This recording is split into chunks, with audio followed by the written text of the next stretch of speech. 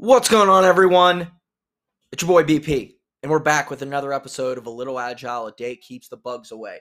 I sincerely apologize. I missed Thursday. Don't know what happened. Think it just slipped my mind. There's a lot going on, but that's not an excuse. That means I broke a promise to you. I said every Tuesday and Thursday you'll get an episode, and you didn't get an episode Thursday. So what I must do is I must do a giveaway. $100, whoever tweets at me, it's at LIL_AGILE. That's at Lil Agile. The answer to this, I want you to finish this sentence. And I want you to tweet at me and then send me, I'll tweet you back if you're the first one to answer this question. I'll DM you.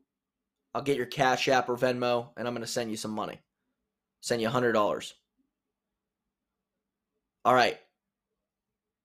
Here it is. Finish a sentence. Scrum employs an iterative, incremental approach to blank.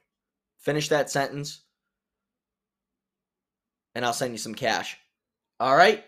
We're going to get to it. Today's topic is the lean business case. Super important. There's a template online, multiple templates online to see what this looks like in person and to fill it out either virtually or in person, but we're going to get into it now. Share this podcast with your friends and follow me on Twitter and get some money. All right, sorry, delay. Let's get to it. All right, so in the world of agile project management and product development, why we're all here, understanding the value of a project or a product or a large initiative, epic capability, whatever it may be, before investing significant resources into it is critical. Understanding before making that investment is critical. And the lean business case is going to serve as an effective tool to aid in this decision-making process. So we want to talk about what it is, its components, and why it's important. So essentially what the lean business case is, it's a concise document that presents the justification for proceeding with a project or a work initiative or a product to be developed in its own right. And it's lean because it's meant to be brief, it's meant to be focused, and it's also capable of being quickly revised so you can pivot. It's designed to minimize wasteful investment and overall allow stakeholders to be able to make informed decisions based on value, cost, and risk considerations.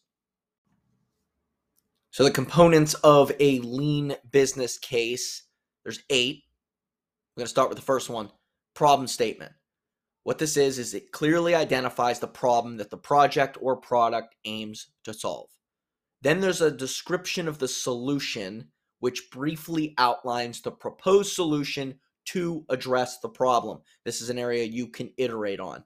Then the value proposition, which highlights the benefits that the solution will deliver and how it will create value for the customer and the organization. Then you have some market analysis, which details the size and nature of the market that the solution will serve. Some cost estimates, which provides an estimation of the cost to develop and implement the solution. You go into risk assessment, which is going to evaluate the potential risks associated with the project and how they will be mitigated if needed or resolved in total. Then you have success metrics, which define how the success of the solution is going to be measured, which is vital to learn if we need to pivot or not. And then a timeline, which is just a high-level timeline for the implementation of the solution or the project.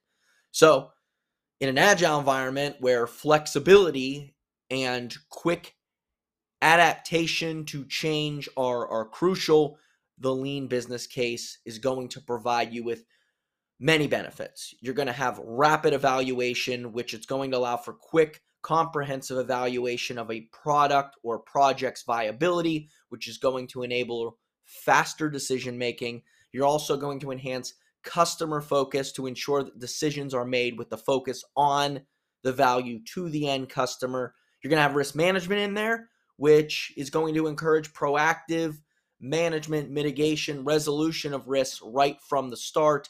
And more importantly, the identification of them is going to enable the rest. And then you have feedback and constant iteration. It's not just a one-time document like I mentioned. It's revised and updated as more information is obtained, as more feedback's received, and as adjustments are made. It's going to align with the agile principle of iterative development and continuous improvement. And that's the lean business case. That's it. That's all. Straightforward document. In the description, I will have a link to the lean business case template for all of you to use. So if you're trying to decide on what to develop next, start out with the lean business case. Get the right stakeholders in the room and continue to improve in your processes and practices. And that's it. I won't skip on you this Thursday. It's your host, BP, out.